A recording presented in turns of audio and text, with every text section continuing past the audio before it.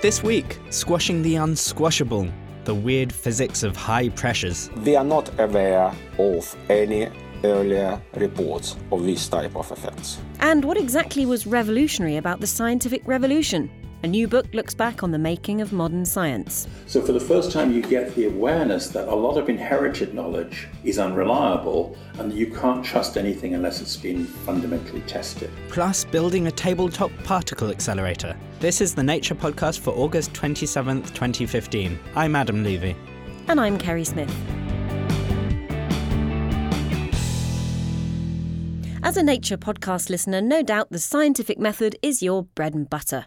Build a theory, make a prediction, and test. And so knowledge grows and we gradually improve on our old assumptions. But do you ever wonder how these methods of modern science came about?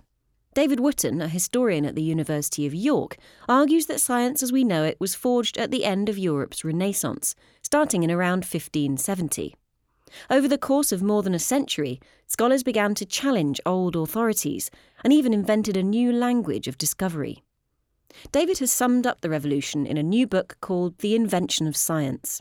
In it, he attempts to put to bed a 50-year debate. Did the scientific revolution really give birth to modern science?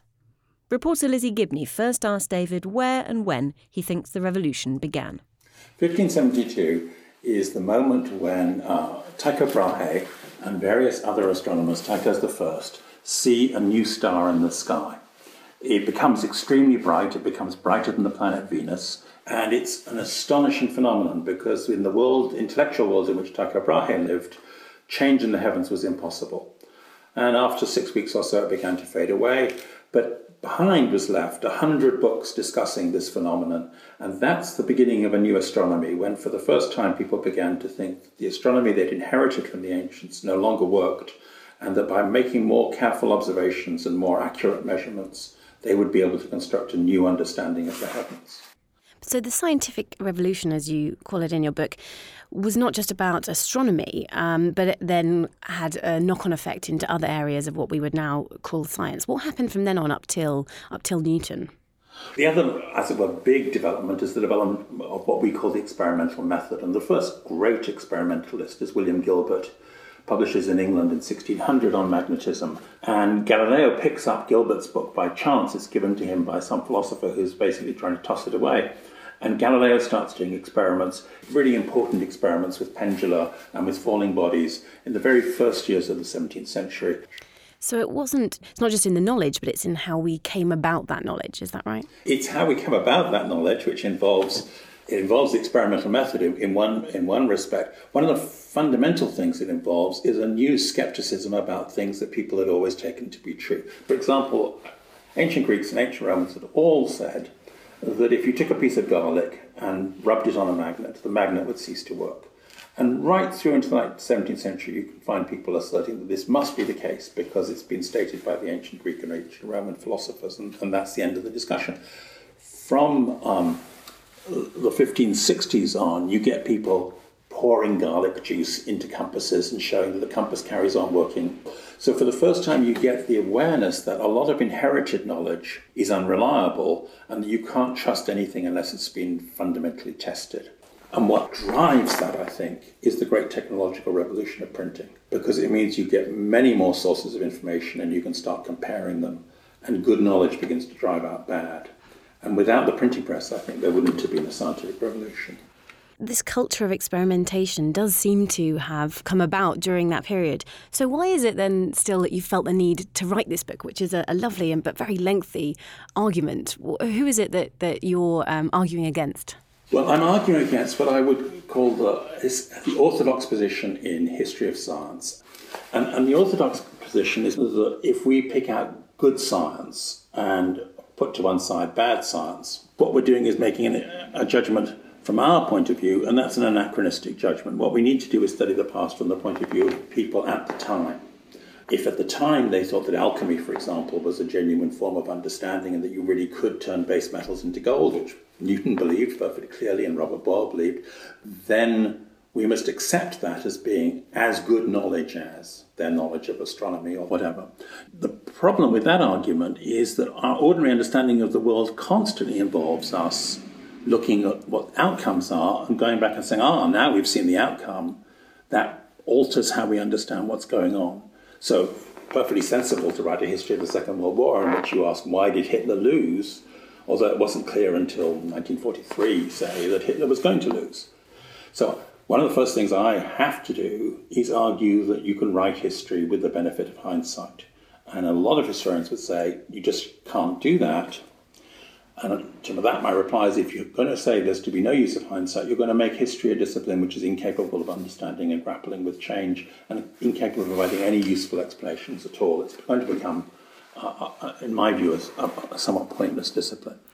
Overall, the idea that science was invented in this period is quite intuitive and compelling, I think, at least to scientists. But how do you think your book is going to go down within the history of science world? I think it's going to cause considerable controversy, and there's going to be a good deal of hostility to it.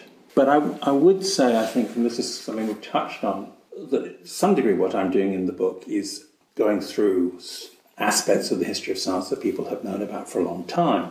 Tycho Brahe on the new star and so on. But one of the things that I'm doing that is fundamentally new, I think, I'm showing that there's the emergence of a whole new language for thinking about science. It begins with the word discovery.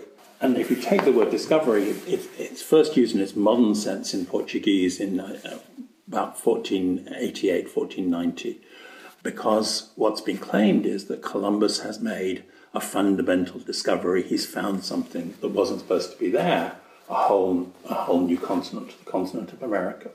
The discovery of America was the first moment when what we call new evidence destroys old theories. That's the first moment it becomes clear that new facts, as we call them, can trump old arguments. Facts in the modern sense of objective realities in nature don't exist until, in English, the middle of the 17th century. Now, that new language is the language which we still use to do science. And that language is put in place in the 1660s and 1670s, and it marks the crystallization of a new way of thinking, because it's the language with which you can think about knowledge that is reliable but can yet in the future be improved. That was historian David Wootton talking with Lizzie Gibney. His book, The Invention of Science, is on sale at all good book places from the 17th of September. And there's a podcast extra with David Wootton live on our website. Kerry, what's your favourite element? Where are you going with this? No, seriously, what's your favourite element? Well, thanks for asking. I've often thought of myself as... Mine is osmium. Why is osmium your favourite? Well, it's funny you should ask, because osmium seems all innocuous sitting in the middle of the periodic table, but it's actually pretty awesome. It's the densest element, weighing about twice as much as lead.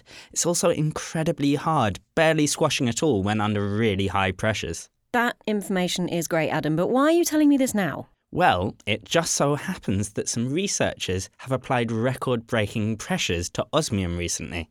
And to get these high pressures, you need to apply as big a force as possible over as small an area as possible, using something really hard.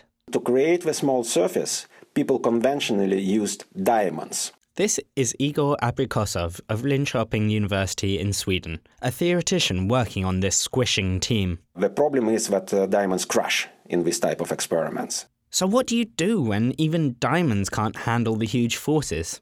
Go smaller again. If you make the surface smaller, then you can have higher pressure. To make the surface smaller, they put between the two diamonds two extra semispheres made of nanodiamonds. You heard that right. They put tiny diamonds on their diamonds. Isn't this just the blingest experiment ever? The delightful double diamond device was able to achieve pressures that are twice that of the centre of the Earth. And then they put my favourite element in the middle. And when they started to ramp up the pressure on osmium, they saw something funny start to happen. Usually, interatomic distances change more or less uniformly when you compress elements. But in case of osmium, we saw two bumps in this metal. which was quite unusual. What did you initially think were causing these blips? So we have to talk about outer electrons and inner electrons of the atoms. Inner electrons, which are closest to their nucleus, were extremely strongly attracted by their nucleus. At the same time, the electrons which are most distant from the nucleus, they feel the attraction of nucleus to much less degree. They are free to leave their respective atoms. And they start to travel between different atoms. They form kind of glue which keeps atoms together. It's these outermost electrons of the atoms which are really determine the properties of the materials, including interatomic distances. That is why when we saw the bumps on the lattice parameters radio in osmium upon compression, we of course first thought about the behavior of these outermost electrons. We did very advanced calculations, and we see that the first bump is really an effect of the behavior of these most outermost electrons. But when we started to look at the second bump, we didn't see anything special in the behavior of outermost electrons. And we were really surprised. And when people normally consider materials, is it really just the outermost electrons that scientists would think about? Most often, yes. But in this particular case, we realized that our experimental colleagues reached really extremely high pressures. They have to start to look beyond these outermost electrons and think that probably at such ultra-high pressures, something should happen to the inner electrons. So according to your calculations, what do you believe is happening to the inner electrons of the atoms to be causing this blip? When we started to look at the behavior of the inner electrons, which are supposed to occupy very defined orbits and move with very well-defined energies, we started to see that some of these inner electrons start to move exactly with the same energy. And it is quantum mechanical effect, and quantum mechanics is usually quite counterintuitive. But one can think about trains, and usually when we think about trains, we see that they move each at its specific path. And we never think that these paths should cross, and they shouldn't. For trains, hopefully. And that's the same way how people think about inner electrons. They always move at their specific paths, and these paths never should cross. But this is exactly what happened at this ultra-high pressure. We are not aware of any earlier reports of this type of effects. That was Igor Abrikosov. You can find out more about this team's osmium squashing research over at nature.com/nature. Coming up, speeding up positrons in a tabletop particle accelerator. And in the news chat, urban ecology. But first, it's time for the research highlights with Noah Baker. Dark energy and dark matter are always big news, even if your experiment finds nothing. 2 new tests have been investigating the makeup of the dark stuff. The first experiment recreated the vacuum-like conditions of outer space in a lab to see if they could find any weird forces that might be dark energy, thought to explain the universe's continuing expansion. You guessed it, they didn't. Meanwhile, another experiment has ruled out 3 explanations for dark matter. This might sound a bit disappointing, but eliminating suspects helps physicists narrow down their search. Let's hope they eventually catch the culprits. Both those papers are in Science. Speaking of long-standing mysteries, scientists have finally worked out how hummingbirds drink nectar. The researchers filmed several species of hummingbird in slow motion as they drank from a specially made see-through flower. It turns out they sip the nectar using their tongues as tiny little pumps. Hummingbird tongues have 2 grooves running down their length, which expand once the tip of the tongue reaches the nectar, sucking up the liquid. Check out the paper, which contains a pleasingly high number of equations, in Proceedings of the Royal Society B.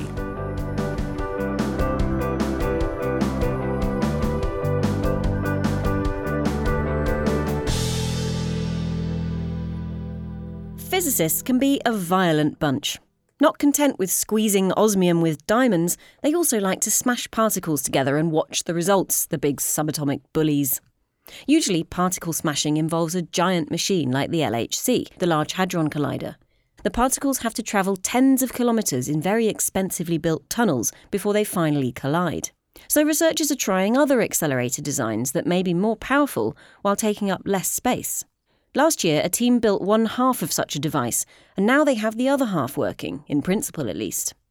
Joining me in the studio is Nature editor Leonie Muck. Leonie, first of all, aside from the LHC speciality, hadrons, what else are physicists interested in colliding? You can also collide other types of particles, for example, electrons and positrons. In fact, the predecessor of the LHC that used the same tunnel, the same 27-kilometer diameter tunnel, was the Large Electron-Positron Collider. And those particles are much lighter, which gives you advantages and disadvantages. But an advantage is that you can do precision measurements much better because just the collisions are less messy. You just got fewer ingredients, basically. Yeah. Accelerating electrons and positrons, then, is exactly what this new device is trying to do. The idea is to use a blob of plasma to accelerate the particles. And a plasma is basically a mixture of charged particles and free-floating electrons. If you apply an electric field, you can create an intense wave propagating in the plasma that can throw particles forward. Last year, as I mentioned, a team from the SLAC facility in California managed to do it with electrons. And here's author Michael Litos explaining the principle to us last year. What we use is actually two bunches of electrons. One bunch is sent in first, and that one creates the wake within the plasma. So it pushes all of the plasma electrons out of the way. The second bunch of electrons, which is the one that we want to accelerate, is traveling just behind the first bunch, and it's inside this little wake structure. And so our second bunch of electrons is traveling inside of this little wake toward the back of it where the electric fields are extremely high. And what you end up doing is transferring the energy from this first bunch of electrons, the drive bunch we call it, that drives the wake, to the second bunch of electrons that's trailing behind it. And you can transfer a lot of energy in a very short amount of space. So it's like that trailing bunch of electrons is kind of riding on this wave of energy in the plasma electrons. So, Leonie, back to you. That's the principle we've just heard, but there's been a new development in this week's Nature from the same team, in fact. What have they been doing recently? So they're able to make positrons surf on this wake. This is not completely unprecedented, I should say. So people have tried to make positrons surf on a wake before, but at these kinds of energies and these kinds of performance parameters, this is quite exciting. What other challenges come when you try and do this with positrons rather than electrons? Positrons are basically the antimatter counterpart of electrons. So in short, this means that everything's reversed. So for example, if you were to excite this wake with an electron drive bunch, you create an ion cavity right behind the bunch because the bunch just expels, all the electrons. And for the witness bunch, this mechanism can focus the electrons very well. That's what you want. For positrons, the forces are reversed, so you defocus this bunch, which is very unfortunate. So you can't use the same mechanism. You can't drive the thing with an electron bunch and then have the positrons surf on the wake. That doesn't work. Because they're everywhere. They're just they're unfocused, they're floating around. Exactly. So you can also drive the wake with a positron bunch, but you have to find the exact right regime, because if you have the witness bunch basically in the wrong distance compared to the drive bunch, they would actually be decelerated, and you have to get it just right to accelerate the positrons. But they've managed it. Exactly. And is this more of a proof of principle than a working positron accelerator, would you say, right now? Definitely more proof of principle. So what they've done is they don't even have a real witness bunch. Basically what they have is a drive bunch of positrons, and then the rear of the bunch kind of becomes the witness bunch and gets accelerated on this wake. And as yet they haven't teamed these things up. They haven't put their electron accelerator next to their positron accelerator in the lab and tried to smash anything. No, they haven't. I think that we're talking of far future. But these things have the potential to be a lot more powerful.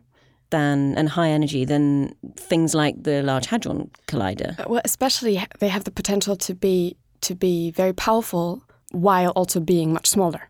So, for example, the next generation accelerator that people at CERN are talking about is the Future Circular Collider.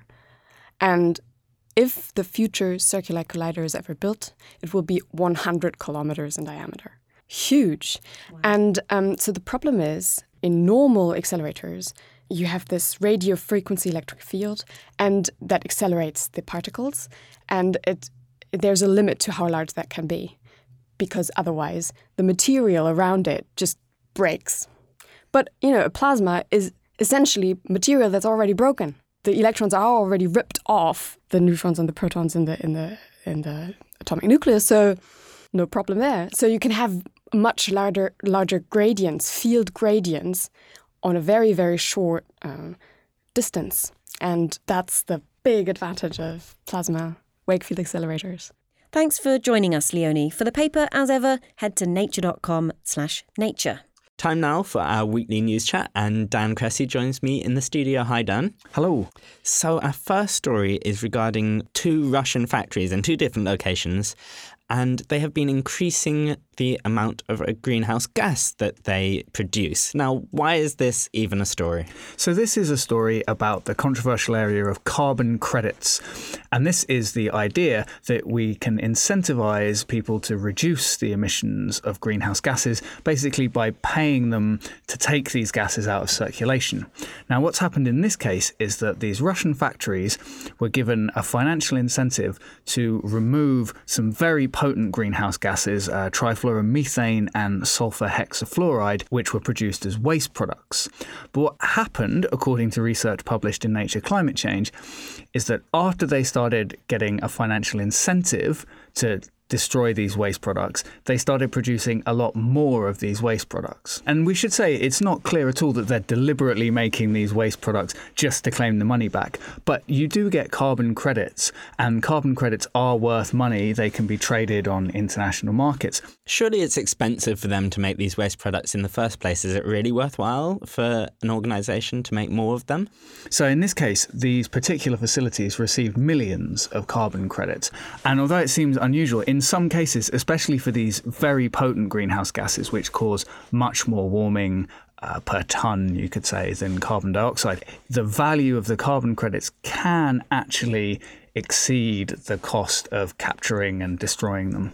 So it seems like there is a loophole in this carbon credit scheme. Has there been any evidence elsewhere that it might be being taken advantage of? One of the things that people have been worried about carbon credit schemes in general is that they can be open to gaming. So, for example, if you're getting a load of credits for doing something, you might decide to do more of that to claim more credits. Now, this isn't against the rules necessarily. It's certainly not against the law, but it certainly raises questions about such schemes, and critics of such schemes have seized on incidents in the past to say that, well, we just shouldn't be doing this, and that maybe when people are negotiating future climate agreements, we should focus on just lowering emissions instead of trying to buy our way out of the problem. Well, it's funny that you mention future climate agreements, because of course any story about climate at all at the moment happens against the backdrop of the Paris climate talks, which are coming up towards the end of this year. What lessons can we learn from something like this going into Paris? Well, I think this just highlights how complicated a lot of these schemes are and how difficult the negotiations are. And it just goes to show that there's quite often unintended consequences that happen here. And whatever the negotiations come up with in Paris, we'll probably be reading stories like this about that a few years down the line. Is it important then that any agreement is somewhat malleable so it can adapt to these things? This is one of the big problems in all international negotiations, is that people want them to be flexible enough that they can adapt to things that happen in the future, but strict enough that people can't find loopholes and profit from them. So now on to a somewhat different environmental story. This one's about a field of ecology in an area that you might not necessarily expect. Yeah, I've just returned from Baltimore, where the Ecological Society of America was holding its 100th anniversary meeting. Baltimore is in some ways very, very urban. It's very built up, but it's also really important for people who study urban ecology, because there's been a very long-term project there studying the ecology of Baltimore, and this is part of a wider area of urban ecology where people have actually set out to study cities and the ecosystems that exist within them. So traditionally, ecologists have been thought of as kind of hiking up into the mountains or trying to study lions on the plains and those kind of things. So when did this field start emerging? When did people start studying ecology in cities? Well, people have been talking about urban ecology for a long time, but it's only relatively recently that the field, you could say, has come of age. So part of that is rooted in this idea that ecology happens in the wild and that humans disrupt ecosystems. So why would you study areas where humans have disrupted things to such an extent that they've built these massive buildings? But at the Ecological Society of America meeting in Baltimore, it's really apparent that urban ecology is growing hugely. There were loads of sessions, they were really packed, and people were really excited about this field. And that's partly because more and more people are living in cities, but it's also because urban ecologists are starting to come up with interesting findings, and they're actually discovering things in cities which have relevance to ecology in general. So what kind of things are they beginning to find out? Urban ecology really encompasses everything. So some people study things like how people forage on trees that are in cities. Other people look at the ecosystems that exist in streams and how they differ in cities from streams in the wild. Like anything that you can imagine an ecologist doing in a pristine or so-called pristine area, they're probably also doing in cities at this point in time. Does this field encompass things that might be brought about by climate change and how that affects the ecology of a city? Yeah, and this is one of the big issues at the moment, and we've seen it recently with the anniversary of Katrina, which is that some cities are very vulnerable to extreme weather events, and we all know that extreme weather events are predicted to get more likely as our climate changes. So some people think that by understanding the ecology of cities, we can understand how to make cities more resilient, which is a very big buzzword at the moment. So there's things like where your urban vegetation is has a big impact on how stormwater is absorbed or directed. So maybe you can plant more trees, or maybe you need to plant trees in a certain place, and that will help prevent flooding in future. Or even just understanding how your watercourses work could help with that. Equally, extreme heat is another big problem for cities. People get really hot and then they have heat stroke and other kind of health events. So how do you provide shade in cities? Ecosystems play a big part in that. It's always really interesting to look at what fields are emerging and growing, but I feel like we don't often look at what fields are shrinking and dying. Can you think of any examples of fields which seem to be getting diminishing attention rather than increasing? I think any field I mentioned in that context, we'd be getting very angry letters from researchers saying that their field was perfectly healthy. Thank you very much. Maybe we should draw this news chat to a close. Thanks a lot for joining us, Dan. Thanks very much. That's all from us this week. But make sure you tune in next time. It's our 400th show. I'm Kerry Smith. And I'm Adam Levy. Adam, if the Nature podcast were an element, what would it be?